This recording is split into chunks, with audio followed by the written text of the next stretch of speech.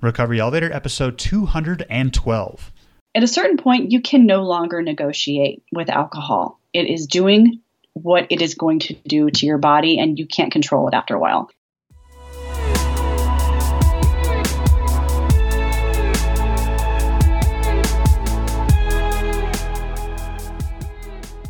Welcome to the Recovery Elevator podcast. My name is Paul Churchill. Thank you so much for joining us. On today's podcast, we've got Tricia. She's been sober since November 14th, 2016. Tricia is 37 years old, and she's from Dallas, Texas. And guys, if you recognize the name Tricia, it's because she's been on the podcast twice before. I had her on episode 100 when she had 30 days, and then again on episode 150 when she had 1 year. Guys, it is an exciting interview because we're going to go in depth. It's a longer interview. So we're going to cover some recovery topics that I've been waiting to cover for a long time. And having said that, my segment will be a little shorter, but I'm still excited to cover something brief with you. But before I do that, let's hear from Cafe RE. The most important thing I've learned while doing the Recovery Elevator podcast is we can't do this alone. Believe me, I tried for over 2 years and it didn't work. So here's the good news. With Cafe RE, you get access to a confidential and unsearchable Facebook group, which is capped at 300 members to ensure intimacy. Then, you get access to the Cafe RE forum outside of Facebook, which means you don't need a Facebook account to be part of Cafe RE. Both are private and only members can see who is in the groups and what is said. In the forum and Facebook group, you get instant accountability and genuine connection with others who also wish to lead a life without alcohol. In Cafe RE, you'll find that being sober is a tremendous opportunity and not a sacrifice. For just $19 a month, you too can join the conversation. You can be paired with an accountability partner, attend educational online webinars, online meetups, attend in-person meetups and retreats, participate in book club, movie club, and more. Go to recoveryelevator.com and use the promo code OPPORTUNITY to waive the setup fee. I hope to see you there. My birthday is April 10th, and I cannot think of a better way to celebrate my birthday weekend than with you. On Saturday, April 13th in Los Angeles, there's a group of us going to see the spiritual leader Eckhart Tolle talk with Marianne Williamson. If the name Eckhart Tolle sounds familiar, it's because I've said his name a lot on this podcast in the last year. Of course, I'll be wearing an RE t-shirt. I'd love to meet you before or after the event. It's going to be an awesome night, and everyone's invited. Okay, let's get started. Sometimes we reach a moment in our journey where we say, what's next?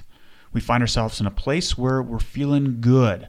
There's nothing clear on the horizon that needs to be tackled. So where do we go from here? First off, pat yourself on the back. You made it to a beautiful place in this journey. Take a breath, take a seat, relax, maybe enjoy it for a little bit. So here's what I would recommend. We chatted about this briefly in a webinar the other night, and I wanted to cover it in a podcast episode. So where to go next, right? Initially, when I reached these plateaus in recovery, externally, I would start the gazing process. I would look out. I'd say, do I need to mow my lawn? Should I change the tires of my car? Should I wash my car?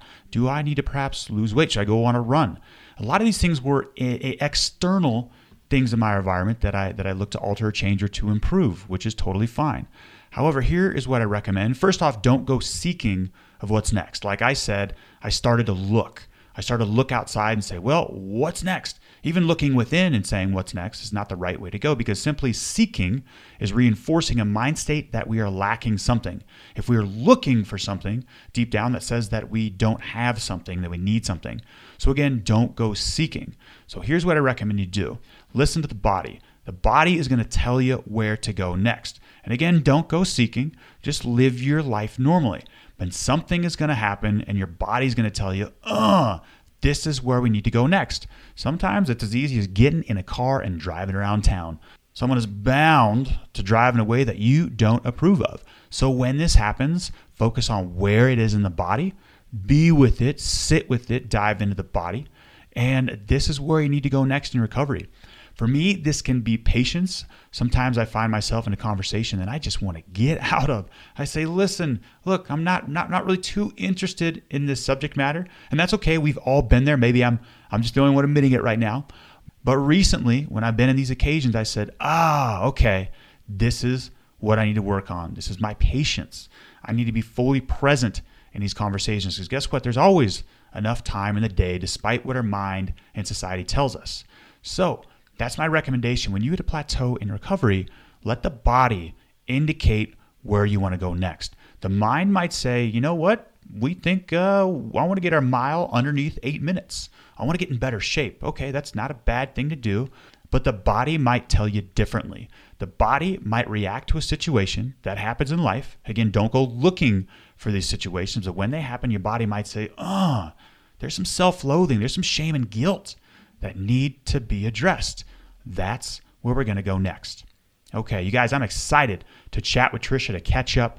Guys, Tricia in recovery has become one of my good, dear friends. She is doing cool things herself in sobriety, and I'm honored to just have her number in my cell phone. I can call and say, hey, Tricia, look, my body told me where to go next, and it's indicating I need to work on this, but it's tough. Can you give me some pointers, Tricia? We have done that dialogue back and forth several times, and so I'm honored to have such a rock star in my corner. But before we get to Tricia, let's hear from Robinhood. Robinhood is an investing app that lets you buy and sell stocks, ETFs, options, and cryptos, all commission-free. While other brokerages charge up to $10 for every trade, Robinhood doesn't charge any commission fees, so you can trade stocks and keep all your profits. Plus, there's no account minimum deposit needed to get started, so you can start investing at any level. The simple, intuitive design of Robinhood makes investing easy for newcomers and experts alike. View easy-to-understand charts and market data, and place a trade in just 4 taps on your smartphone. You can also view stock collections, such as the 100 most popular. With Robinhood, you can learn how to invest in the market as you build your portfolio. Discover new stocks, track your favorite companies, and get custom notifications for price movements so you never miss the right moment to invest. And right now, Robinhood is giving listeners of the Recovery Elevator podcast free stock like Apple, Ford, and Sprint to help you build your portfolio. Sign up at elevator.robinhood.com. Again, that's elevator.robinhood.com. Tricia, how are you? I'm good. How are you, Paul? Tricia, I'm doing great. Thanks for asking. And listeners, if the name Tricia sounds familiar, it's because this is not her second, but third time back on the podcast. And I love having people back on the podcast. It's kind of like a Where Are They Now series.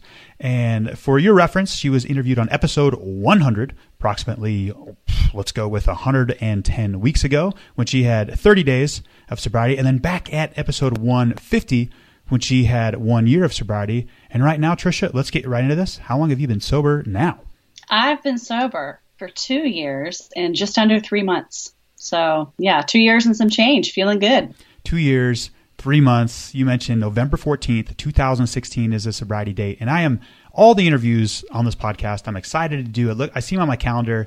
They're great ways to start my day. I purposely schedule them in the mornings, the bulk of them. I love doing them. But this one, I'm really excited about, Tricia, because we are going to dive into some deeper stuff in recovery.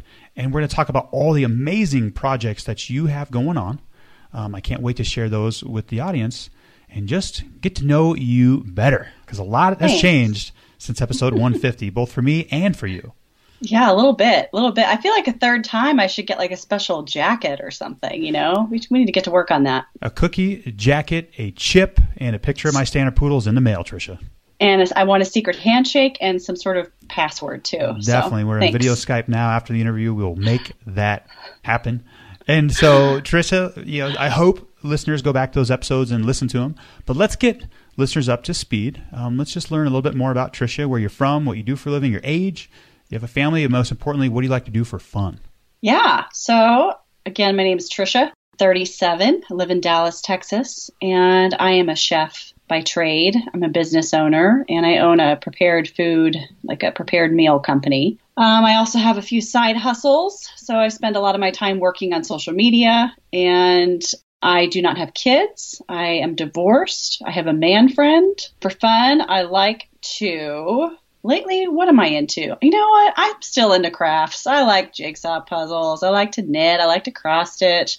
I like to watch RuPaul's Drag Race. That's the only show I've got any time for on TV. And yeah, live music is always a good thing. You know, driving around, chilling, listen to tunes. Pretty laid back in my free time. Love it. And we are going to explore more about the projects you have. One of them is a music festival coming up and your incredible podcast that you have. But before we get to that, Yeah, let's get the summary of your story. Give listeners background of your drinking. Maybe when you started, when you first realized, oh shit, this isn't working anymore. Did you ever do the whole moderation game? I'm guessing yes. Just we want to know how you did it and if it worked. Yeah, get us up to speed. Spoiler alert, no to that last part. Yeah, let's just. I need to take that question off this sheet because I'm 0 for 216 on. Did you find a moderation technique that worked? It's good for the newbies, though. You got to remember that as many episodes as you have, they're always new to someone. So, absolutely. Something to remember. So, I grew up around alcoholism and addiction. It was pretty prevalent in my family. My older brother had a very, very lengthy and serious career in drug and alcohol addiction. So I grew up in high school having to sort of deal with his mess all the time. And typically the sibling or the child of an alcoholic or an addict is codependent, meaning that we love to put other people's needs before our own. So I was really, really good at trying to overcompensate for my brother, try to be the peacemaker, try to achieve, try to put in a little bit extra just to try to soothe any situation around me. I always tried to take control of everything. I'd say that was pretty evident when I started drinking, because the first time I drank, I was 16, and it was super indicative of how the rest of my drinking career was. So I remember a boy broke up with me that I was quote unquote in love with, and he dumped me and my heart broke, and I was 16. And so I got drunk for the first time because I was at a party that he was at. He did not like it when his friends drank. So I thought, well, if he doesn't love me, I'm going to make him hate me. So I drank because I didn't want to feel those feelings, because I wanted to control the way that other people thought about me. And yeah, that's just who I am. I wanted to control everything, and I wanted to change the way I felt. And that's kind of how I've always drank, even as an adult. I don't know that I ever really drank to casually enjoy a glass of wine. I think I've always drank to get drunk. So I'd say that those rules started to come into play, where you start trying to moderate how much you're drinking and trying to make sure that you're not drinking faster than the people around you. Probably in my mid-20s. I started to black out a little more frequently in my early 20s. And, the big thing here is that I was always an overachiever, and, made really good grades, always worked really hard, had several jobs. And I knew so much about addiction, so surely I could outsmart this thing, right? I figured somehow there was some sort of immunity. If I knew enough about it, I couldn't have a problem. So I drank and I worked and I achieved, and I drank and I worked and I achieved. And it was this vicious cycle of high functioning, eventually alcoholism. And it was the part that was the hardest for me to deal with was just diagnosing what equals a problem, because I was really good at making it look like I didn't have a problem. I worked, I was ambitious. I was an executive chef by the time I was 23. I didn't have any DWIs. I didn't get in fights when I was drunk. I was really good at making it look like I had it all together. And I've been really good at that ever since I was a teenager. So that habit sticks around. That was the hardest part, Paul, was just figuring out what is a problem. Because when you're looking around you and you see somebody who, my older brother, someone who's in jail and who's dealing drugs and who's been homeless, and you see the stigma, what we all think of the stigma, the guy living under the bridge. When that's your definition of a problem, how in the hell do you decide when you have a problem, when everything looks fine on the outside? So, Tricia, the dangers of the stigma is twofold. Number one, we don't talk about it. We hold it tight to the vest. We're scared to talk about it. Number two, it's because our definition is skewed of what somebody with a drinking problem looks like. You mentioned brown bag, under a bridge, homeless, lost job, multiple DUIs, divorce, bankruptcy, probably some time spent in prison. Nope, none of those. I don't have a problem. And that's why the stigma is so dangerous. It is. And there's the stigma that you see in movies, and then there's the stigma that you live with. There's the stigma that you grow up with. So that stigma was embedded in my life. I knew what a problem looked like, or I thought I knew. So how could I have that problem when everything looked fine? That was my obsession, making sure that everything looked fine. And yeah, that's high functioning alcoholism defined too. And could you think of a specific time when you got a glimpse of presence, and when you weren't viewing it through skewed eyes, when you were able to look and say, wait a second, maybe my drinking isn't normal? Probably probably when I was about 23. I'd say that, I started blacking out pretty regularly at 23, and just finding out what I had done the night before, it was so mind-blowing because those are things that I would never do in a sober state of mind.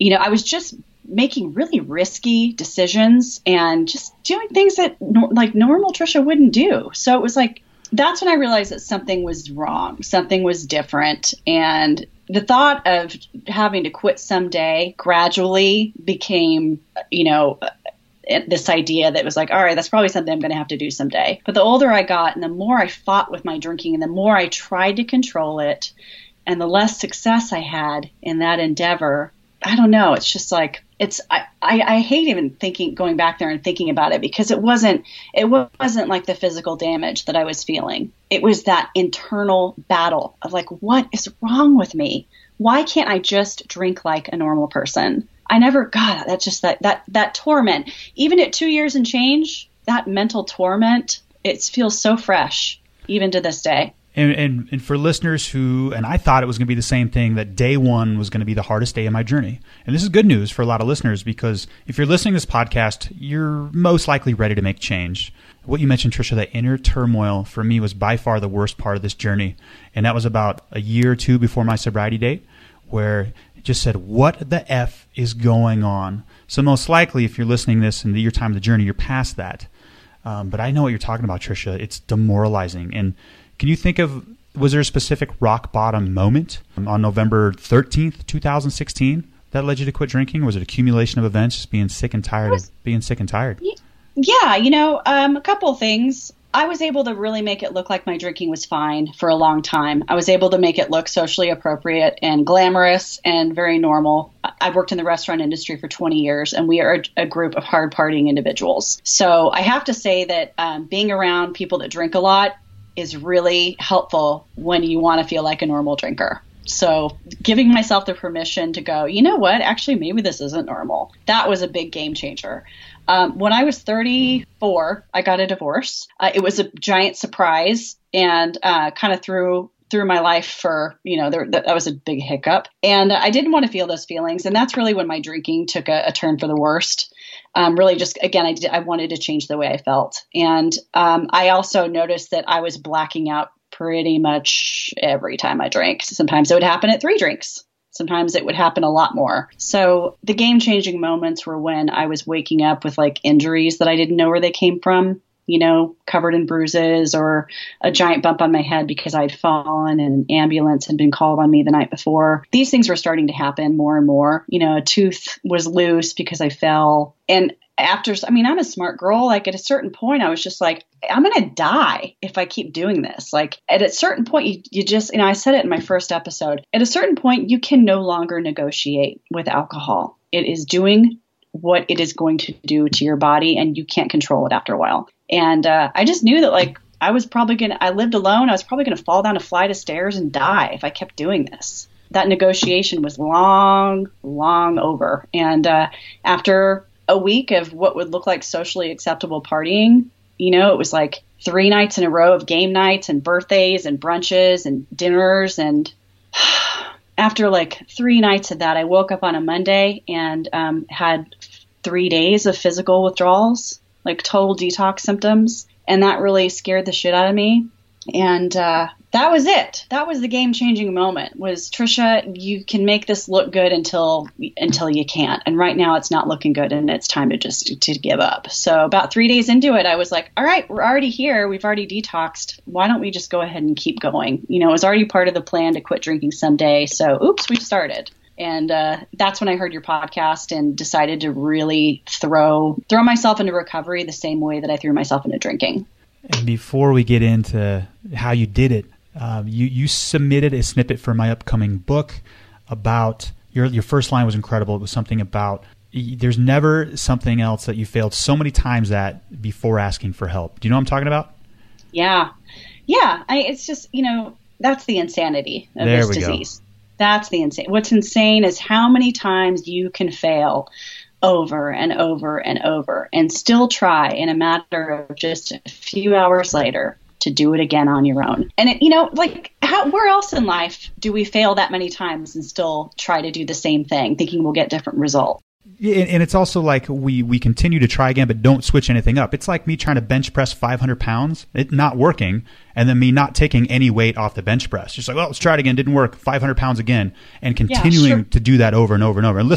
And for information, listeners, my bench press is 463. I'm just kidding. Subtract about 385 pounds. That was just the first analogy came to mind. But we try it over and over and over, but we don't change anything. And, eventually we slowly make slight modifications. But I love that line is the insanity of the disease. That's what it is. And Paul, where else in life do we do that? And also the fear of failure usually keeps people from trying something once. But the proof of failure with drinking still keeps us trying the same thing every day. It is so that phenomenon blows my mind. Nowhere else in my life have I ever tried and failed over and over and over and over and over again, except for drinking. You're right. There are so many pickles in recovery, and we're going to talk about some of those soon, these paradoxes. There's so many. And one of them, like you said, where most times people try something one or two times, like, can't water ski on one ski, I'm done. But when we try to quit drinking, I tried to quit drinking. I attempted to quit drinking 500 times maybe. But then, how many times we'll try it without changing our techniques, right? And without asking for help or before we reach that point. I love how you said it. Thank you. Well, and also it just goes to show too that when you're used to pretending like everything is fine and you're used to making sure everyone else is fine and don't worry about me, everything's fine, I'm great, that's a real hard habit to unlearn. But you have to when it comes to getting sober. You have to go, you know what? Everything's not fine and I can't do this and I need some help. And before we get to how you did it, let me just ask you this question real quick. I wrote this chapter in a book this morning and it was a tough chapter to write. I know I'm not done. Why do you think it's so hard to quit drinking?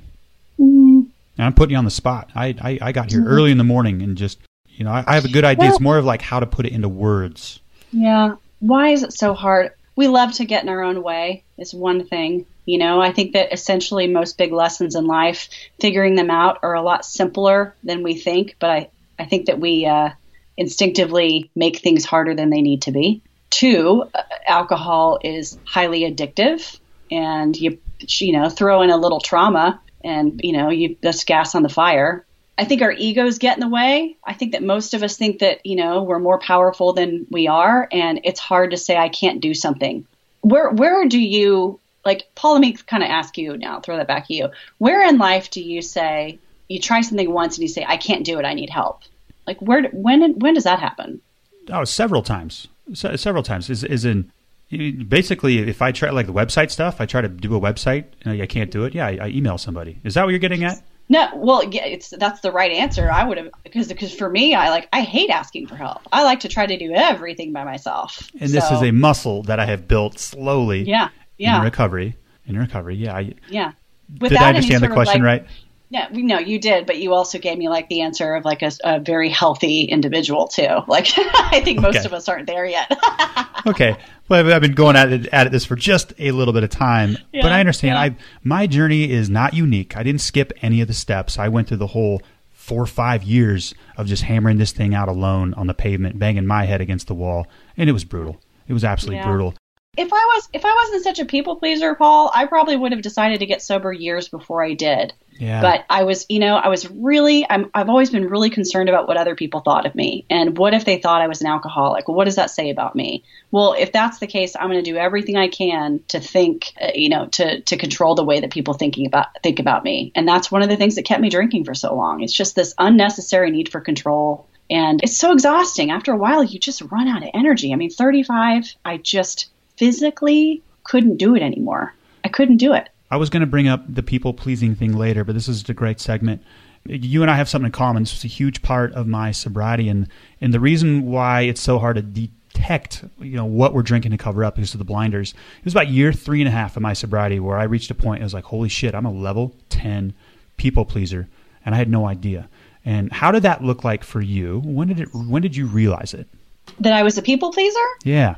I don't know. I think I always knew I was, but I don't think I understood the destructiveness of it until I really got sober. and took a good hard look at all the different ways that I was making my life harder in order to please other people. Can you think of any specific examples? One was just continuing to drink because I thought that was expected of me by certain friends or certain acquaintances. So trying to please them and make sure that they thought of me a certain way. That's the overarching theme here, really, with my drinking. In work and in business, making decisions that weren't necessarily best for me or best for the way that I was running my business in order to appease either employees or somebody I was working directly with. That was something I did a lot just to please people. And I felt the sacrifice from that financially, with my schedule, you name it. Yeah, and I love it how we've both connected the dots that people pleasing equals control of both our internal and external environment. Because I did it, you think people pleasing, I'm just going to be nice to everybody, but it controlled a lot of my actions. I grew up in Salt Lake City, Utah, nothing against Mormons, but I was one of only a couple kids that was not Mormon. And I wanted to make everybody like me just so I could fly under the radar. I moved to Colorado at age 12. Similar patterns happened. Same thing in college. And in my early 20s, I found out that I liked being an entrepreneur, but a lot of these activities I was doing was for external validation. I didn't know it. I was completely blind to it. But I did a lot of things that I didn't want to do strictly for the approval of others, mainly so I could just blend in and fly under the radar. Yeah, I've relationships. That was a big one for me. Just the way that I behaved around men, or the way that I behaved with my ex-husband, the way that I would, change my answer to a question to please somebody, which is also totally unnecessary, because it's not like they were even asking for it. That was just what I thought needed to happen. When I think about people pleasing, the visual that always comes to mind that I think clearly defines it is going over to a table. Like, you're at a restaurant, right? And you go over to a table where some people are eating dinner, and you go and you pay for you just pick up the tab and you walk away. Like, that's not your dinner. You didn't eat that dinner. You don't have anything to do with that dinner. Why are you going over there and trying to be responsible for it? Like, that, in my mind, and probably just because I worked in restaurants, that's people pleasing. Like, I'm getting involved in stuff that has nothing to do with me and trying to take control of it and trying to be responsible for it. It's none of my business. Absolutely. It's plain and simple. Yep. Boundaries, taking on things that aren't your energies in the first place. And there's also a level of conceit there too, when you think that everybody is thinking about you and worries about you and what you want. We're not the center of the world. People aren't losing that much sleep over us. I hate to break the bad news to you. And we're going to get more into this deeper stuff later, but let's talk about how you did it for a couple minutes. What were some big lessons you learned in early sobriety, not midway through, but just how'd you do it from start to where we're at now? First and foremost, I had an open mind, and I stopped doing what I thought I should do and listened to what other people told me I should do. I tried everything. I tried AA. I tried self-help books. I tried therapy, podcasts, Cafe RE, other online sober groups, yoga, meditation, prayer. I did everything. Like, if somebody said it was going to help, then I was willing to try it. Yeah. So first and foremost, just having an open mind and just trying something without even having an opinion about it. We think we know what's best for us, which is just what gets us into trouble. So I just kept an open mind. I started going to AA meetings pretty regularly. I recommend those for people in their first year of sobriety because it legit teaches you how not to drink, and it gives you something to do every day or 3 times a week, or however often you want to go. Plus, it's a really good lesson in patience, because you got to be big time. Yeah, you got to be patient with the people around you because AA. Yeah. Yeah. So, the big part was just accountability and coming out, telling my friends and loved ones and the people that were close to me, like, hey, this is something I'm struggling with and I need your help. Talking to my therapist and being open, being honest. Honesty is best for everything, really. Even if it doesn't feel good at first, it usually never gets you in that much trouble, does it? rather than lying about something and then having to go back and fix it later. Yeah, just honesty and accountability and just not doing what was comfortable. I went out of the way to do the things that were uncomfortable because I knew that that's what was going to make this better in the end. Yeah, and your actions confirm your words. You emailed me with a couple weeks of sobriety, got you on the podcast at 30 days. That's incredible. Mm-hmm. And this is how cool recovery can be. At the end of that first conversation, or whatever, I think the first one, I was like, hey, I'm having this retreat in Bozeman. Love to have you come out. You ended up helping me out a ton. Carried coffee up and down the hill like 100 times. We hung out in person in Bozeman. We hung out in person in Dallas. And it's been an incredible journey. And listeners, what she just said at the beginning of having an open mind, you tried everything. And here we are with 2 years and 3 months later, it's worked. Well, and I have to make sure everyone knows that just because I tried everything doesn't mean that everything's stuck. But I wouldn't have known unless I tried those things. So I know now that like self-help books, that's not my jam. That doesn't work for me. AA worked really, really great for the first year. Second year, not so much. These are things that you can change and evolve and grow from. Like you don't have to stick to one thing and only do that one thing. I think that's a terrible idea, actually, to just only do the same thing and never change. But yeah, I mean, God, just being open to it and just taking direction is huge because, again, we always think we know what's best for us, but we're usually wrong. And as you mentioned AA, I've got a question for you. Yeah. And I'm doing some initial research for an upcoming podcast episode. I heard this word. I've heard this word in a meeting a couple times. And when it's mentioned, when it's dropped, there's a palpable shift in energy. And I said it in a meeting not that long ago. It's almost a test. While I was talking, I was like, oh, there's this word. I'm going to throw it out. And there was a pause. And I could see people shift in their chairs. And the energy will shift in a room. And I'm excited to do this episode. And the word is recovered. And this word shows up many times in the big book, but is very rarely talked about in the meetings. It's recovered past tense, not progressive, not in recovery, not ing. I'm recovering. RECOVERED. Confirm that spelling for me, Tricia. Recovered. What that means is, and this is written by the authors of the big book, recovered. And we have recovered from our alcoholism. Now let's just go there. Let's go deep right now, Tricia. Is that a thing? Recovered. Is recovered a thing? It kind of depends because really, I mean, in my opinion, alcoholism is not even about the alcohol. It's about the stuff that you're drinking over. And if you're going that deep, then you have to look at what are you really recovered from? Because am I recovered from alcoholism? In my mind, yeah.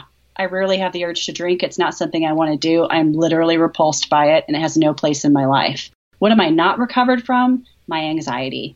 You know, I still dip my toes back into the people-pleasing waters. I still fall victim to workaholism. You know, I still make bad decisions for very, very deep-rooted reasons that I probably haven't even gotten to the bottom of. Those are the things I'm not recovered from, but those are the things I drink over. Tricia, I knew you'd knock that question out of the park. There's no right or wrong answer, but I just love your response because I agree 100%. I think I was recovered, ED, from alcohol, I don't know, 18 months, 2 years. It was a non-issue. It was a non-issue. Cravings for alcohol, no longer there. And then, but like you said, the other issues I'm still recovering. That is progressive tense. And I mean that's the real, like, those are the real problems when you get down to it, right? You know, you have a little bit of trauma or something that you drank over. It's not about the alcohol. It's about the deeper stuff. And to be honest, I'll probably spend the rest of my life trying to recover from some of these things. Yeah, and it's a beautiful moment. It's also confusing at the same time. When we reach that point in our journey, we've heard it in the meetings. We say, "Oh, drinking is but a symptom." But when we first reach that moment, oh shit, this never had anything to do with the alcohol. I feel like that's where my recovery truly began, and that was about year 3 for me, which is, gosh, it's wild. It's a long time. Well, yeah, and I have to stress the fact that I went to AA meetings and I believe in the 12 steps, and I think it was hugely helpful. But I also saw a therapist, and there's something to be said for seeing a certified mental health professional to help you work through some of the deeper stuff underneath the alcohol, rather than leaning on a group of alcoholics for everything. Talking to somebody who knows a little bit about your history and has the certification to diagnose things, I think it's important to look into that. And I just have to let you guys know, like, I didn't lean on AA for everything. I had professionals that were helping me work through the deeper stuff too. And I fully agree. The beauty about this stuff, it's all in conjunction with. None of this stuff is and or. It's not a therapist or AA. It's not, hey, you're part of Cafe RE or you go to AA. You just don't listen to Trish's podcast and that's it. That's it. It's all in conjunction with. It's not plant medicine or not. If you just did plant medicine, that's not the way at all. This is all conjunction with. And like you mentioned, my recovery team was huge first year. And as I got more stable footing, I didn't see my therapist as much. Started to let things go. And I love how you mentioned that it's not and or, and it looks completely different for everybody. I love how you said AA was great for you the first year, and then it wasn't. The last summer, I think I went probably 6 months without going to a meeting, and I go to like one a week. Yeah, there's phases and shifts, and you always have to be changing things up. Yeah, you have different seasons. And I'm not knocking on AA again, but like it's not a hotbed of mental health in there. I mean, let's be honest. Like I can't. I trust a pro. We don't have to leave that part in there. No, that's great. I mean, it's an honest chat. That's what it is. Yeah. That's what it is. And where are you at in your recovery, Tricia, with 2 years, 3 months? What are you working on now? So a couple of things, like I'm in some transition right now. I'm sort of in the middle of a career change, and I moved, and I feel like I'm sort of in an in-between phase in my life. So being patient with those things that are kind of out of my control is something I'm working on a personal level. On an achievement level, I've got this event in Austin next month in March called Sober by Southwest. And if there's something I've gotten really passionate about, it's kind of dissecting this culture of binge drinking and the idea that alcohol has to be available in order for you to be social. And that's something that's pushed on us when we're little kids. You see it in movies and TV and commercials. And when you really start looking a little harder at that, it's real backwards because everyone teaches you how to drink, but they don't teach you how to not drink. So I started looking at where are these social experiences happening? And there's not a lot of them. So I'm kind of working on creating these social experiences. Like Sober by Southwest is happening in Austin during a weekend that's full of live music. So my partner and I are putting on an event that's 6 bands and unlimited mocktails and B12 shots. Like we're having shots, but they're shots of B12. There's all kinds of cool stuff. And it's a good time, and we can party and have a good time with our friends. We're just not drinking. And those activities and those types of events aren't as available as they should be. There is a need for them. So I'm kind of working on providing those experiences and trying to push back a little bit on that culture that tells us we need to drink to be social, because that's a lie.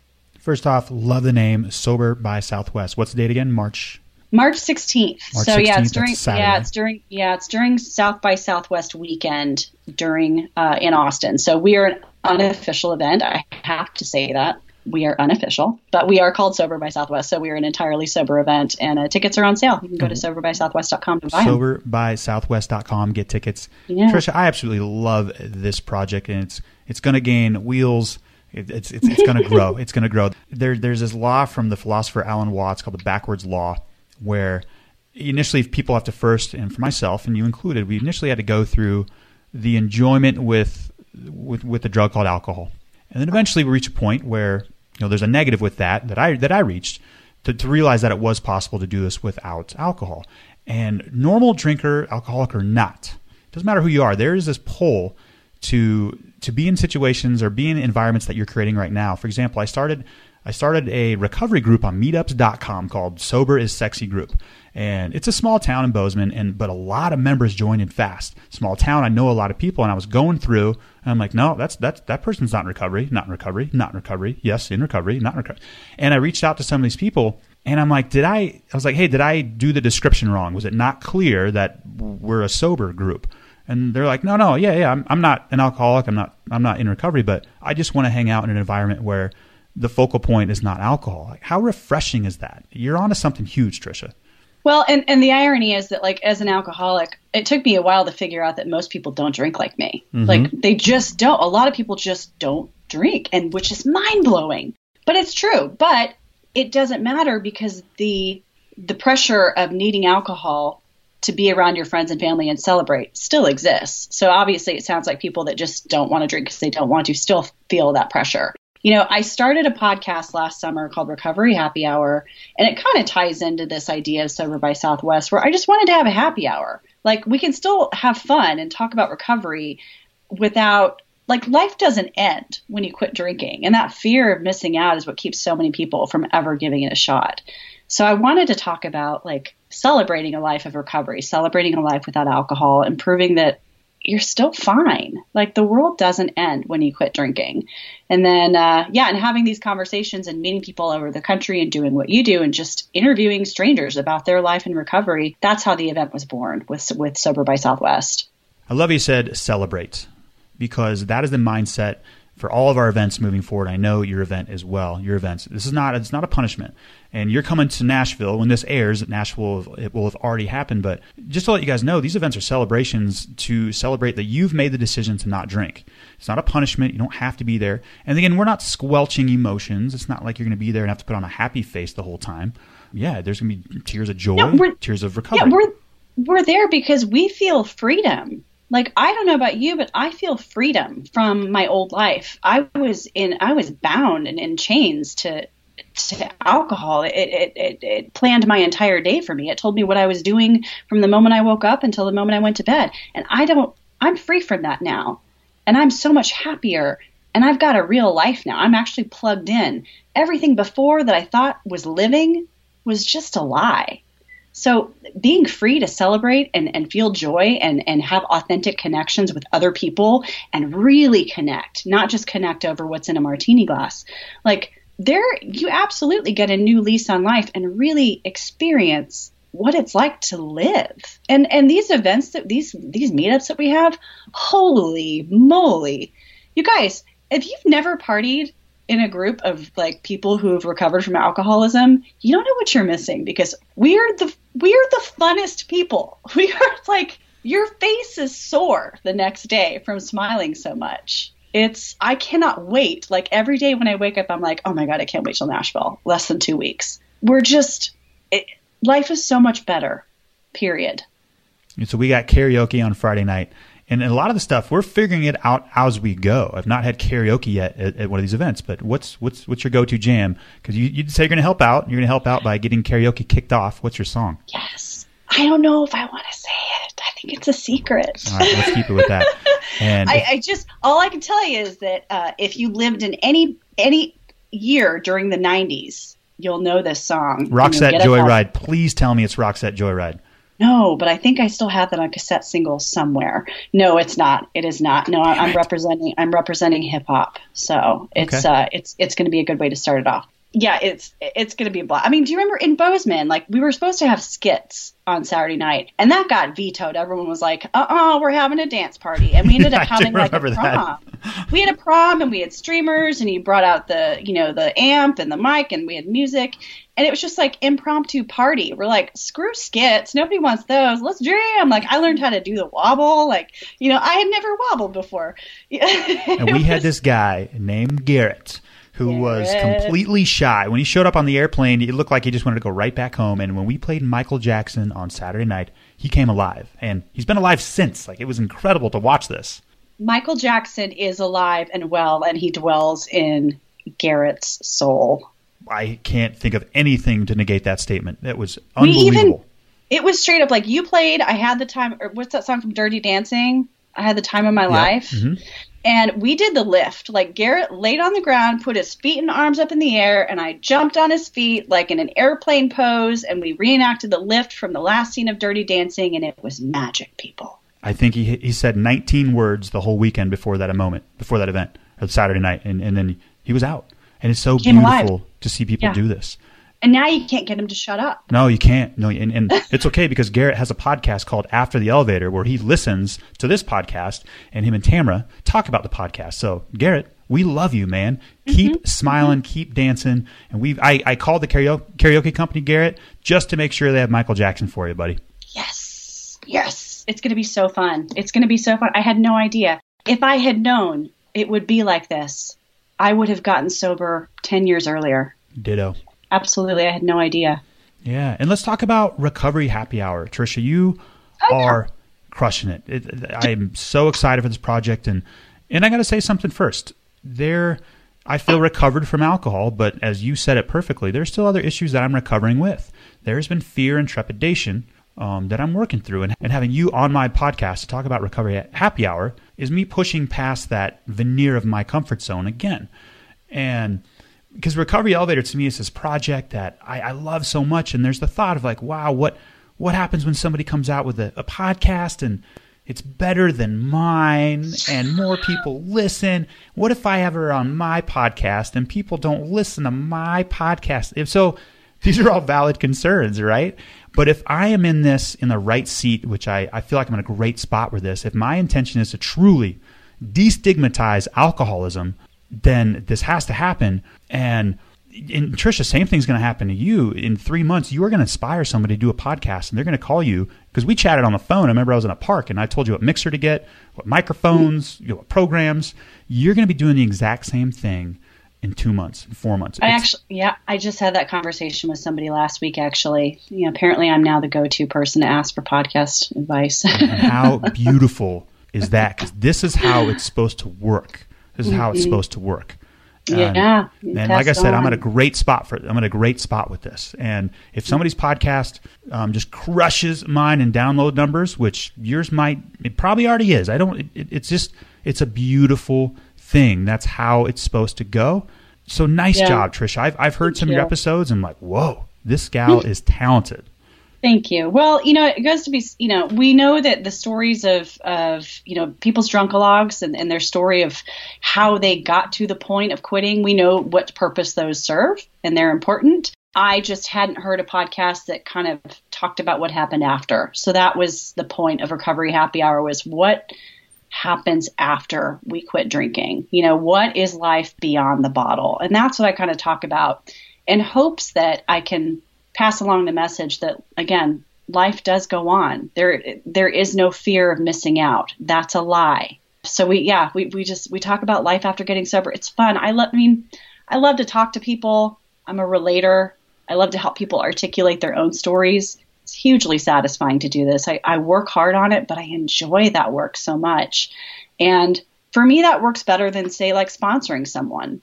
I feel like if I can help pass along a message of hope to people, I can more efficiently pass it on via a podcast and helping people articulate their stories rather than be available to somebody by phone 24 hours a day who may or may not want to get sober. For me, this is a way that I can be of service that feels better for me, feels a little more right. Absolutely. A, you're doing a fantastic job with it. And B, the doors it's going to open and to see where your journey is going to go is incredible. With Sober by Southwest, you're already doing some really cool things.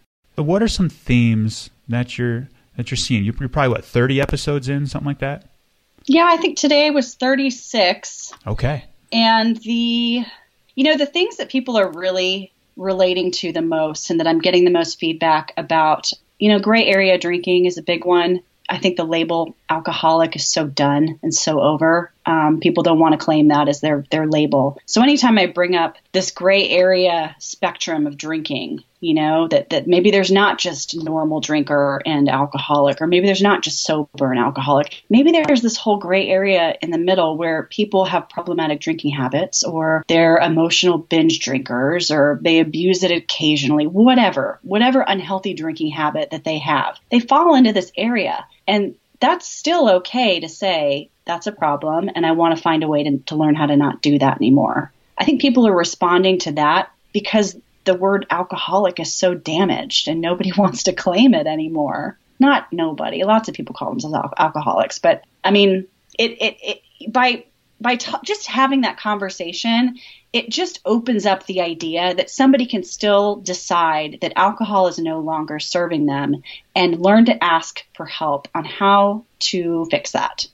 Those are the episodes that people respond to the most. Also today, I did one on sober dating. There was no interview. It was just me talking for half an hour about what it's like to date sober and answering all the questions that we all ask before we venture out there. And people have been asking for that topic for a long time. And I finally just did it. And so far, my inbox on Instagram is blowing up. Well, summarize real quick. Talk to us about that. What did you talk about? About sober dating? Yeah. The questions that I think we all ask are, do I have to tell somebody I'm an alcoholic? When do I tell them? What do I do on a date if I'm not drinking? Are people going to think I'm weird? What if they think I'm weird? We future freak and overanalyze all these potential things that could happen. And the reality is that most of them never do. Dating is it's a great litmus test. It's a great filter for figuring out who has a drinking problem and who doesn't. Sober dating, you have to get creative and come up with new ideas that don't involve having a drink. You have to, I think the biggest thing that we kind of future freak about is that big confession.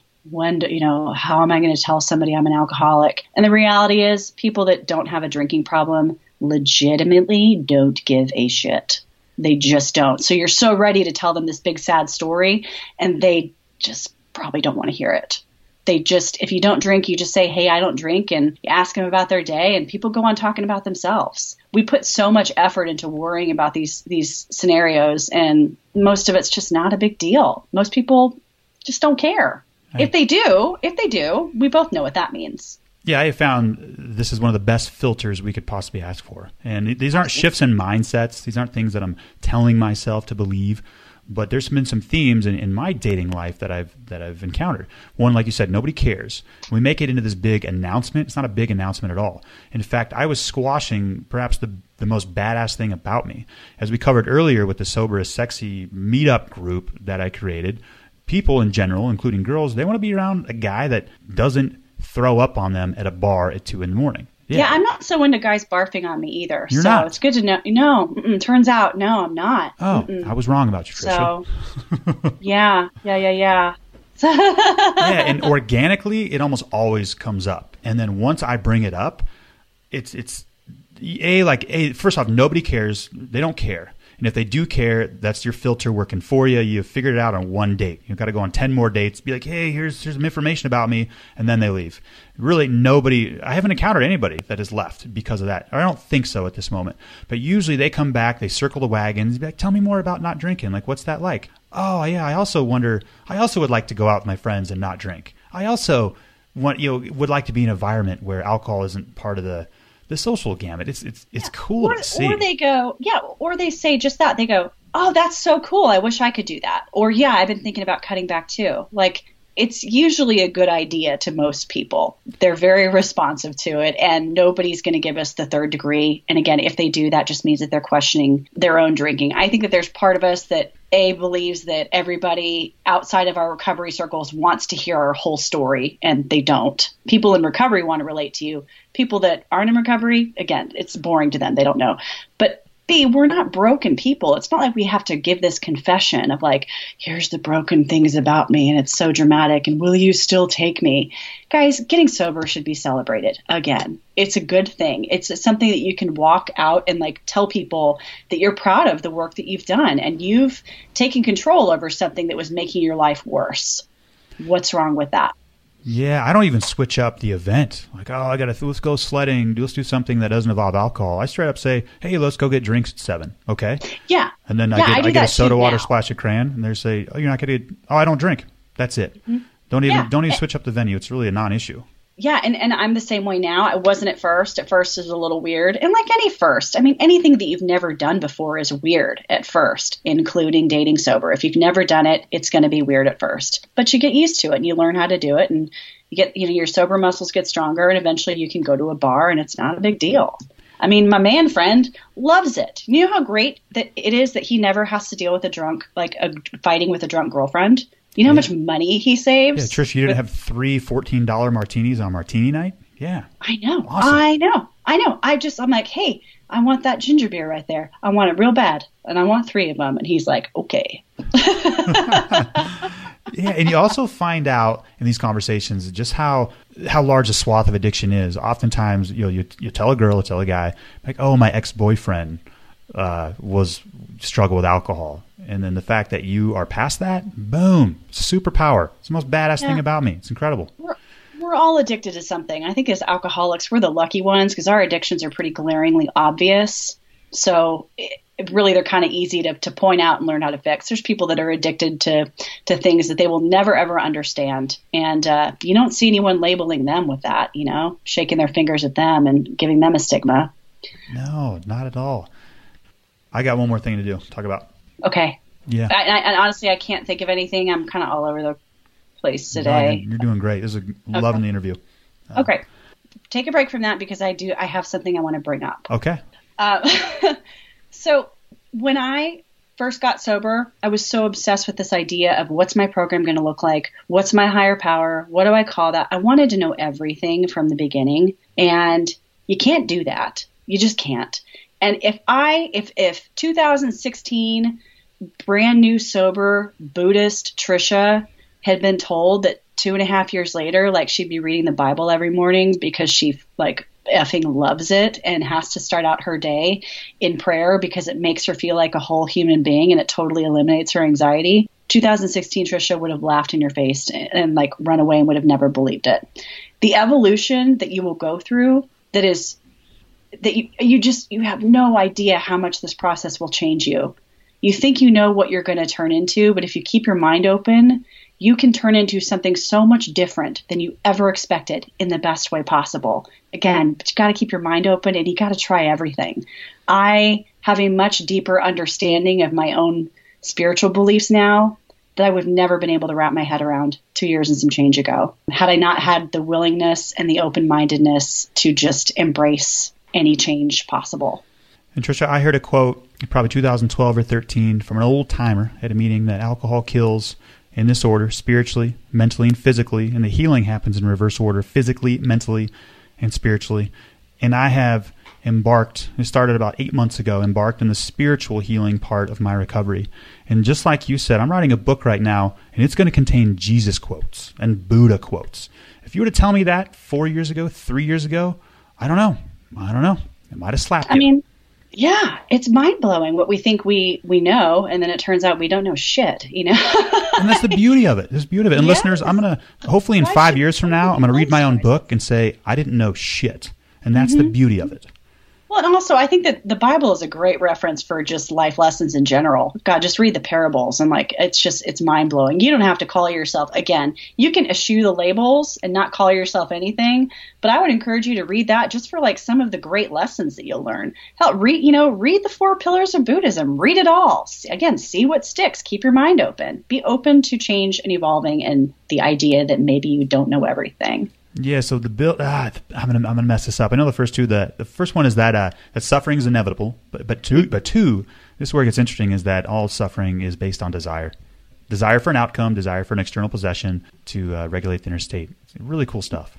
We all want permanence. We all want everything to be forever. We want to hold on to something and know that it is never going to go away, and that's not the case with anything. Everything and anything is going to die. And, nothing is permanent. Nothing is forever. Our feelings, our family members, a temper tantrum, like nothing is forever. So as soon as you let go of that, like there's a lot of peace that comes along with just letting go of the idea of permanence. Tricia, it has been an absolute pleasure reconnecting with you. I will see you in Nashville. Cannot wait to do that. And I hope to see you in Bozeman. Hope to see you in Asia. And before we depart, you got to give listeners your own customized "You Might Be an Alcoholic If" line. I wasn't ready for that one, Paul. Let me think of a good one. And while you're thinking, also, what parting piece of guidance can you give to listeners? What parting piece of guidance I would give to listeners is that you do not have to be an alcoholic to decide to change your relationship with alcohol. It is okay to try something and not claim a label or change your mind and go back out and go back to the way you were doing things before. There's nothing wrong with just deciding you want to learn more about something. No one's going to fault you for that. Not at all. I think I'd say, you might be an alcoholic if you wake up and you plan your entire day around drinking or accommodating your hangover. Yeah, that's it. That was the overarching theme of my life. Accommodating the hangover and moving things around to accommodate alcohol later. Love it. That's it. You guys, it's Recovery Happy Hour and Sober by Southwest, March 16th. This is so cool. You put on a sober music festival. And so, just incredible stuff, Tricia. Keep it up. Thank you. I'm working hard on it. Guys, come out and see me. If you're anywhere near Austin, Texas, come out and give me a hug. And even better, if you know any friends who live around Austin, tell them about this event. Even if you can't come, tell your Texan friends to come out and I'll give them hugs too. I love it. Thank you, Tricia. You're welcome. Wow. The Bozeman retreat we did in 2017 was fun. It was special. It's hard to put words to it. There's an effervescence about describing of how it was. We're 11 days into March, and this thing might fill up. Registrations, they're happening fast. Again, we're going to cap this thing at 55 people, so do not wait to register. Check out Big Sky Country. Of course, we're going to learn new strategies and techniques of how to stay sober. But most importantly, two things. We're going to bolster our community. We're going to meet the people that are going to help us take the next step forward in recovery. You might be thinking it's this Paul guy that I have all the answers. Number one, I don't. The most important connections you're going to make are not with me. It's going to be with other people. And the second thing, the mindset, guys, this whole retreat is a celebration of your decision to move forward in life without alcohol. Every single podcast episode that comes out is a celebration of all of our decisions to move forward in life without alcohol. It is a fantastic, incredible event. All right. Love you guys. Recovery Elevator. Don't forget, it all starts from the inside out. This is an inside job. I love you guys.